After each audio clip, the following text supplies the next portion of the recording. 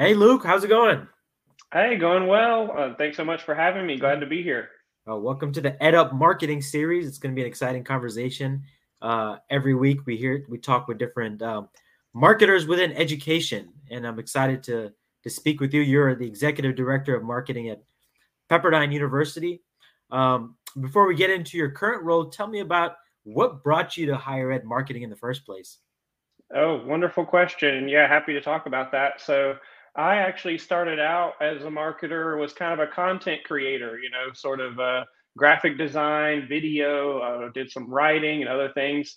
And actually, I've always been I'm a person of Christian faith. I've always been in the church. So, I was like a youth pastor, and you're always doing like trying to get kids to show up to an event. So, I learned actually a lot of good marketing tactics back in the day doing that. And Interesting. as time went on, transitioned into I led marketing at Homeboy Industries, one of the largest social enterprise nonprofits in the world, and they were Sounds starting a pretty lot of cool. new businesses. Yeah. Mhm. So got into that, and then I really wanted to transition into something that was meaningful, and I found an opportunity that was in both the health and education spaces, which I believe are both kind of foundational to human life. And it was at Southern California University of Health Sciences. I went there and led their marketing and admissions for several years. And then that grew into a role that oversaw their School of Professional Studies, Mhm. including really everything except their graduate and doctoral programs. I led the programs as well there. Mhm. So that's what got me into it. And then from there, there was an opportunity that came up at a school called Servite High School. It's a all boys Catholic high school that's pretty prominent, big football team and all of that in Orange County. So I led there. I was the vice president of marketing and enrollment there for a while, and then Mhm. did some consulting during that time with the Pepperdine Graduate School of Education and Psychology, and then now have joined them as the executive director of marketing and enrollment. So that's a bit of my journey. That's pretty cool. So you're on the most beautiful campus in the world, I would say. Pepperdine is among the most beautiful. Although I don't know many of the campuses outside of the U.S., but I know in the U.S. Pepperdine is probably amongst the most beautiful. Absolutely. It's, our Malibu campus is consistently ranked, as one of the most beautiful campuses in the world. And it truly is. When you drive by, it's really breathtaking. And then, of course, the graduate school I work in, there are a total of about five campuses all across Southern California, and they actually have other campuses around the world for different types of programs that they have going on. And so ours is based out of the West Los Angeles campus. And then we also have a campus in Irvine, right there, central to Orange County, Mhm. and then in Calabasas as well. We used to have one in Encino that just switched over to Calabasas. And then we actually have a campus in Washington, D.C. Mhm. As well. So we have many different opportunities, for our students all around Southern Yeah, California yeah, and that's really beyond. interesting. I live in Irvine, so I see the signs everywhere. I've never seen the building. I just know there's signs all across the city that point you somewhere towards a Mm-hmm. campus. But that's pretty awesome. So enrollment marketing, what is it like? Why do people need to do it? Why don't people just apply to go to school? Why do you need to do anything else? What Mm-hmm. is it? Why does Pepperdine even need to market? What's the whole point? They're already an elite university. They're up there. People like you, Pepperdine. What's your job and when it comes to enrollment? Yes, all great questions. And you lead to a really important point when you say, don't people just apply? And it really used to be that way. Back in the Mhm. day, it used to be that there was the one college in town and everybody went to that school, and you didn't Mhm. really need to compete and spend millions of dollars trying to market your university. But we've times have changed. It's moved from location based to non-location based, from place based to technology based, Mhm. from social institutions to business enterprises more than ever before. And so where we used to have a really clear market position as educational institutions, now it's become incredibly competitive. So it's really critical that we have really competitive marketing strategies. And I would say it's a little different for undergrad and a graduate adult learner style Mhm. education. Undergrads, they're really looking at the brand is important, the football team and the experience and the campus in Malibu. But for Mhm. what I spend a lot of my time doing is marketing to adult learners who are all about the value they're going to get, for that program that's going to lead them to a career. And yeah, it takes a lot of competing and doing what we can to get students to package up what we do, to present it in the most compelling and powerful ways in the right times and the right places to the right people. Yeah, I think we share a lot in common there. I'm also in the graduate enrollment marketing space. I'd love to hear your thoughts on what does that process look like? What is going on in the student's head? How do you reach them? What are some of the strategies to actually engage that student? And what's the process like? Do you have to hold their hand through the entire journey? Or is it more of hands off? What does it look like? Yeah, well, I'll start with what we think is kind of going on in their heads. We'll do our best to accomplish that. But right now, we're seeing unprecedented challenges all around higher education, and financial concerns is one of the biggest Mhm. ones. Of course, the pandemic caused unemployment rates to increase. We got inflation right now, cost of goods going up, things like Mhm. gas prices. The consumer confidence line graphs that I checked, I've seen them dipping. So that confidence they're having correlates to how they're thinking about going back to school. We're getting more requests in my role to approve financial aid and application Mhm. fee waivers and asks for scholarships than probably ever before. And then in my meetings with our enrollment team, we're hearing about students who are tracking with us and they're going to be in the seat on the first day of class, and now they're withdrawing the application Mhm. due to those concerns. So those are things that are on their mind, more than ever. And then the other things that are on their mind is they really, I think schools made a change from reputational value to kind of economic value. Mhm. And students are wanting to know what is the value I will get for this program. So Mhm. they're wanting a less expensive, something that doesn't take long to complete, that Mhm. they can get in and out, get that degree, and move on. So our tactics have to really incorporate how do we adjust that program itself to Mhm. meet the needs that the students have. But then how do we have competitive strategies, especially in the digital marketing space for higher Yeah. ed I mean, graduate in the past learners? year, everything skyrocketed, right? When digital advertising spend, everything went up because everyone wants to be online now. Hmm. Absolutely. So we're meeting them where they are, and digital marketing, of course, allows us to have scalable and predictable increases, whereas the traditional methods, radio, TV, all those kind of things are becoming less and less prominent as people are spending more time in these other places that Mhm. give us the data we need to really be able to scale up and increase. But yeah, you got to compete because the costs are rising and there's more competition. So we have really, to get to your question of what are we in doing, it's a lot of testing strategy. We have 52 tests per year, one per week across all 17 of our on ground and hybrid programs, Mhm. across many channels between social and search and display and everything else. So a lot that we're doing.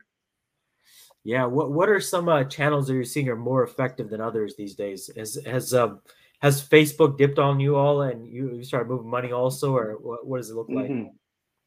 Absolutely. Yeah. Social, especially since some of the recent changes that have occurred where they're not able to target in the same way they did before, that's become less prominent of a channel. We're still doing it because I find a correlation between my social spending and the total application numbers and our total web traffic. So I still think there's a lot to it. They say you have to see it 7 times before you make a decision. So Yeah. I've used it a little more as a top of mind awareness, but really Google search with those high intent searchers is what we're getting most of our students from. Mhm. And then of course search engine optimization is key because our main, website and our info sessions and all that drive a lot of the students for us. Let's talk a little bit about LinkedIn. I do a lot of LinkedIn. Have you guys done anything in LinkedIn? What does that look like for you all? Yes, we do. And we find that to be most successful for like our business school. I know they do a lot there because, of course, you have business minded individuals you can target and see where they are. We've used it across our programs. We have education and psychology. So, like a master's in teaching, we don't see a lot of them on LinkedIn because teachers, like my wife's a teacher, she's never on LinkedIn. She just Yeah. knows where to go to get her job and who she needs to talk to in the district or whatever. So, but we see like our masters in social entrepreneurship, for example. It's a really Mhm. niche program, and I can go on LinkedIn and say, I see that you have a bachelor's in that you have an interest in it. They'll even have in their profile that they are a quote unquote social entrepreneur.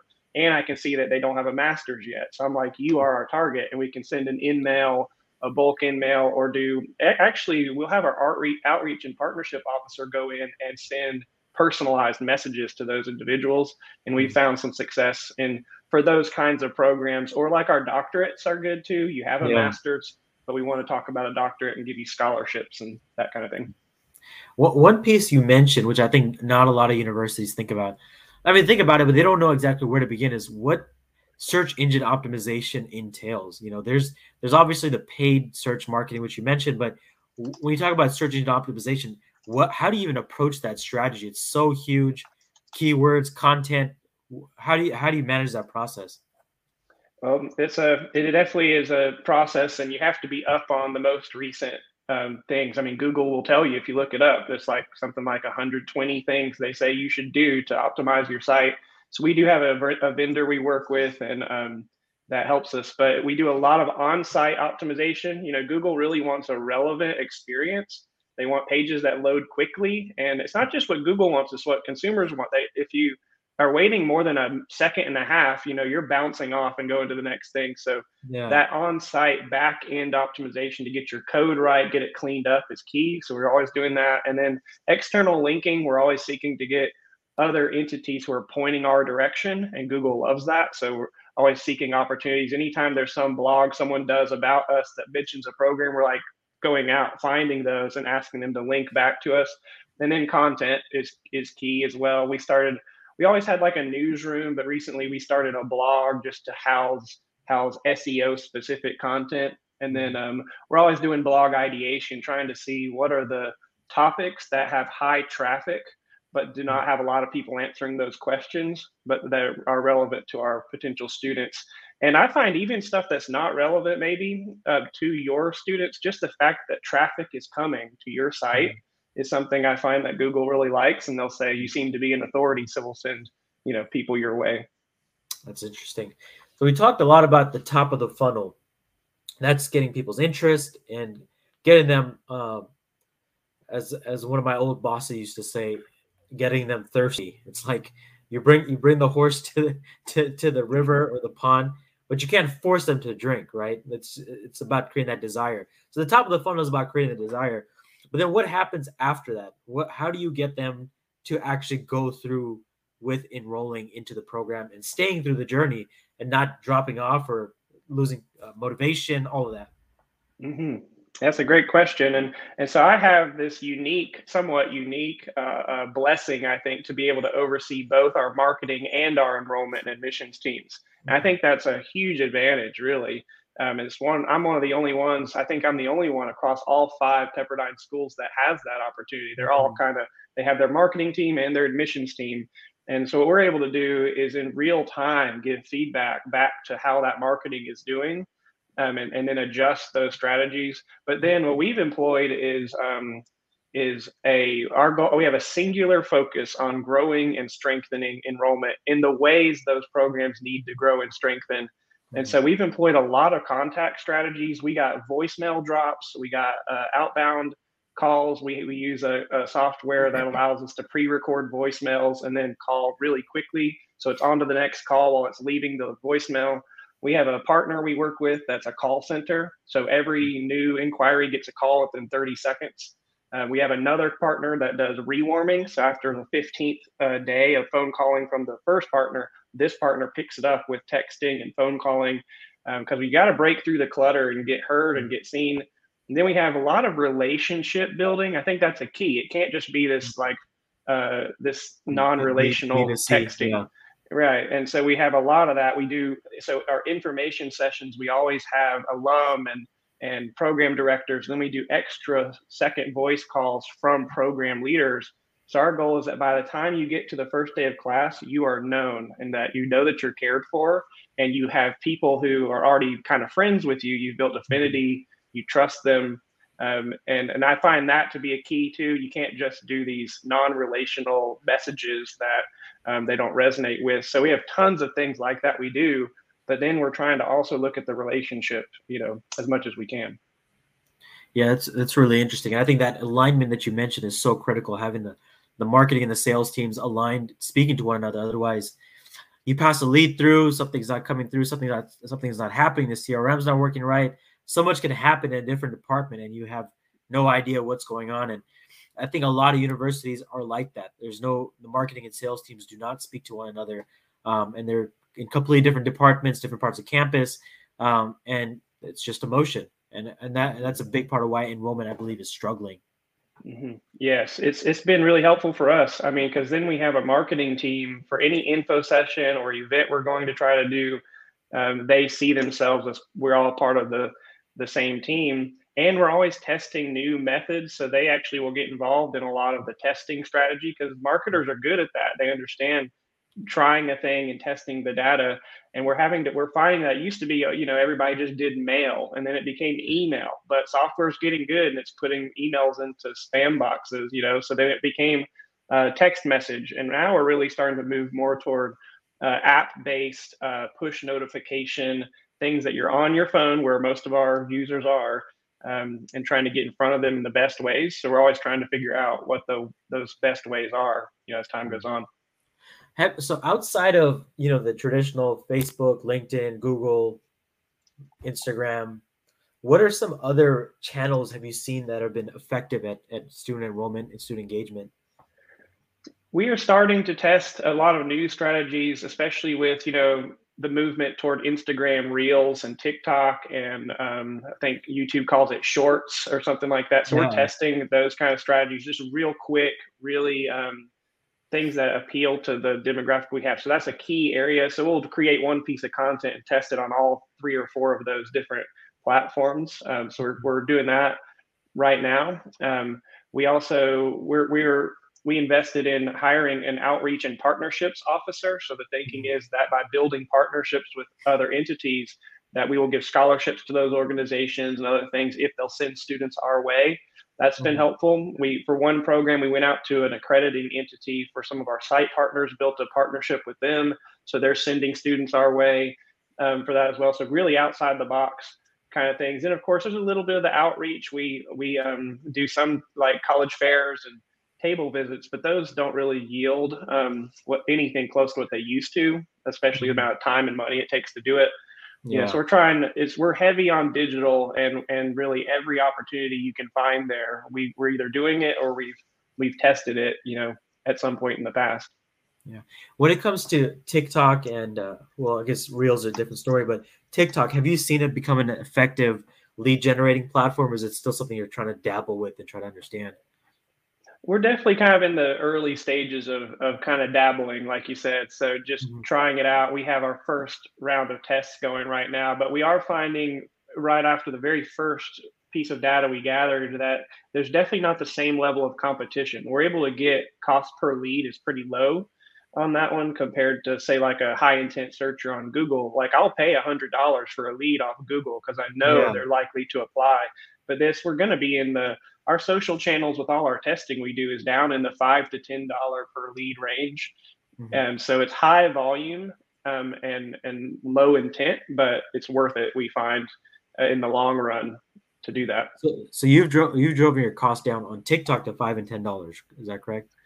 For those types of channels, we're still really early on TikTok, but what we're seeing so far is it's really low. So it's Mm. something that I would encourage education-minded marketers to explore because you're going to find your students there, but the content has to fit the platform. So you can't just take your regular promo video or something you tried to put together and try to just like shove it onto TikTok. You really have to create the kind of content that works there with a lot of movement, and it's got to be fast and catch attention really quickly and those kinds of things. Yeah, that's interesting. So I know these are a lot of pieces. Everyone wants to do a lot of these things that you mentioned. How big is your team, and what do you need on your team to actually make this happen? Well, we don't have a really large team, really. We have a total of 3,600 students. To put in perspective, when I joined and started consulting back right after we sat a cohort in fall 2019 of about 2,500. The next fall we had 3,000. The next fall we had 3,600. So we're on this really pretty huge growth trajectory. but our staffing is actually pretty small. So we have only 2 marketing staff. We have a marketing manager who's wonderful, especially a great project manager to keep all these things moving. And she has a content specialist that works with her. Mhm. And then on our admissions team, we have several processors. We probably have about 15 total staff between processors, enrollment officers, outreach and partnerships officer, associate director of admissions. But Mhm. still, 15 is a pretty small team for the Sure. 3,600 students we're trying to enroll. And what we end up doing is I have a little bit more of an operational budget than a compensation budget. So I Mhm. strategically use that to have partners. So like I have a call center and a rewarming partner, a SEO partner, and we have a good digital agency that runs our ads. We don't run those, of course, in house. We work with them weekly on what we're Nice. doing. So I end up scaling up through operation budget instead of through hiring. Yeah. So your digital agency manages majority of your lead gen efforts. Is that correct? Yes, they do. Anything that's the digital marketing, like a paid ad. And then we have Yeah. another company we work with that focuses only on SEO. And then we're always optimizing our main program pages. And then we're doing things like info sessions. And so we have a lot of digital presence we manage on our own. Mhm. We also do a lot of like influencer or kind of taking like our faculty. We have a lot of faculty who are really good. So we're always getting them out there to have opportunities to speak and to do things and share the content that's generated and have Mhm. those entities they spoke to, of course, share with their people. So we're trying to do some kind of outside the box things in the digital atmosphere beyond just like paying a company to do it for us. But of course, yeah, we do Yeah. have them. It's good to have like a Google Premier partner who has access to the most updated, information from Google to be optimizing your campaigns, though. Yeah, that's an interesting point you mentioned. So about the influencers, what does referral strategies look like for you as far as working your existing student body to increase enrollments through referrals? Do you have a strategy for that? How do you approach that? We do. We have alumni roundtable events, which are really helpful, but they're really for prospective students, current students, and alums to all come together to talk about the program and what they're doing now and what they're learning. So that's been a really great referral strategy because it gets alumni to come in and in a live session they'll talk about how amazing the program is to all these prospective students Hmm. and talk about the things that you can't really put on a website page, like the community they found while they were in the program and how life Yeah. changing it was. It's hard to capture that. So having them do that is really important. We do have some like alumni scholarships as well. Hmm. It's called Give a Gift of Education, where they're able to nominate individuals who can then receive a scholarship from them. So it's a really kind of wonderful way for us to get referrals because they say this is someone we think would be a right fit, for this program who they want to bring along. And then we're always like looking into our alumni base because our alums can be future students too for other programs. Like we have Yeah. doctorates, and a lot of them we've been kind of smart in this. Our program leaders have stacked them, so like certain courses you took will apply to a doctorate if you go into that program. So we're always reaching out to that group, as well. I saw recently, and I'm not sure if this falls under your belt, a bachelor's completion program. Is that what part of your department, or is that a different campus? We don't have a bachelor's program within our graduate school, but we're always looking at partner institutions. So like our partnerships officer will go out and try to establish sort of articulation agreements like that, where it might Mhm. be that you can a certain number of courses from your bachelor's will apply to your master's with us. Mhm. Or we'll say, can some of our courses fulfill some of your electives, and can some of yours fulfill some of ours? So we're getting non-degree seeking students to bulk up our total revenues through those kinds of partnerships too. So Interesting. yeah. Awesome. My final question for you is, what are some tips for other higher ed marketers out there? What's your big forecast for the next 2022, 2023? What should they think about? Well, my top tips are to try to be aware of the many challenges the students are facing and have Mhm. your ear to the ground and be listening and trying to gather that data. Understand those financial concerns, the increased competition, the fact that we're on a population decline, and that first year students declined by 3% this past fall. Like you got to know those things and be aware of what's going on out there in the world. And then constantly trying new and innovative strategies, thinking outside the box, and have a no stone left unturned approach is what I think everyone has to have to be able to kind of survive and thrive in the spaces that we're in. We know that there are always going to be challenges and that this landscape is always going to be changing, but especially at Pepperdine, we're really committed to growing and strengthening enrollment, supporting students, putting students first, meeting them where they are in relevant and innovative ways. And we found success in those areas in the past. So we think it's important to do that, to be competitive and stay competitive for long-term growth. But overall, I believe that there's a bright future ahead for our graduate school and, of course, for higher education as a whole. Yeah. And worst case scenario, I would just take a vacation at your school. I'll pay for the vacation just to go out to Malibu and absolutely. We'd love to have you. Yes, we'd love to have you there. So I'd love to have you come visit. Yeah. I was at Pepperdine probably a couple of months ago. I spoke to at the International Studies Department. They invited me to speak to a bunch of students. I think there was like 200 students there. It was amazing. I mean, the classroom was like right. You could see the ocean right from there. It was pretty. That's pretty amazing. That's good to hear. Yeah, it's a wonderful university, and it's and the more you learn about it, the more you find that there's so much underneath. The beautiful campus. It's a community of individuals committed to really helping others and to purpose, service, and leadership. And we have just wonderful leadership. We have a president who's just been there a few years now, and a somewhat new provost. We have a whole new integrated marketing leader who's like kind of a chief marketing officer for the entire university. So I believe Pepperdine's a school to watch and to be mindful of as time goes on. Awesome. Well, I appreciate your time, Luke. It's a lot of insight, a lot of gems here for other marketers out there to learn from. We'll connect soon. Yes, my pleasure. Thank you so much for having me, and happy to do it anytime. Yep. Take care. All right. Bye-bye.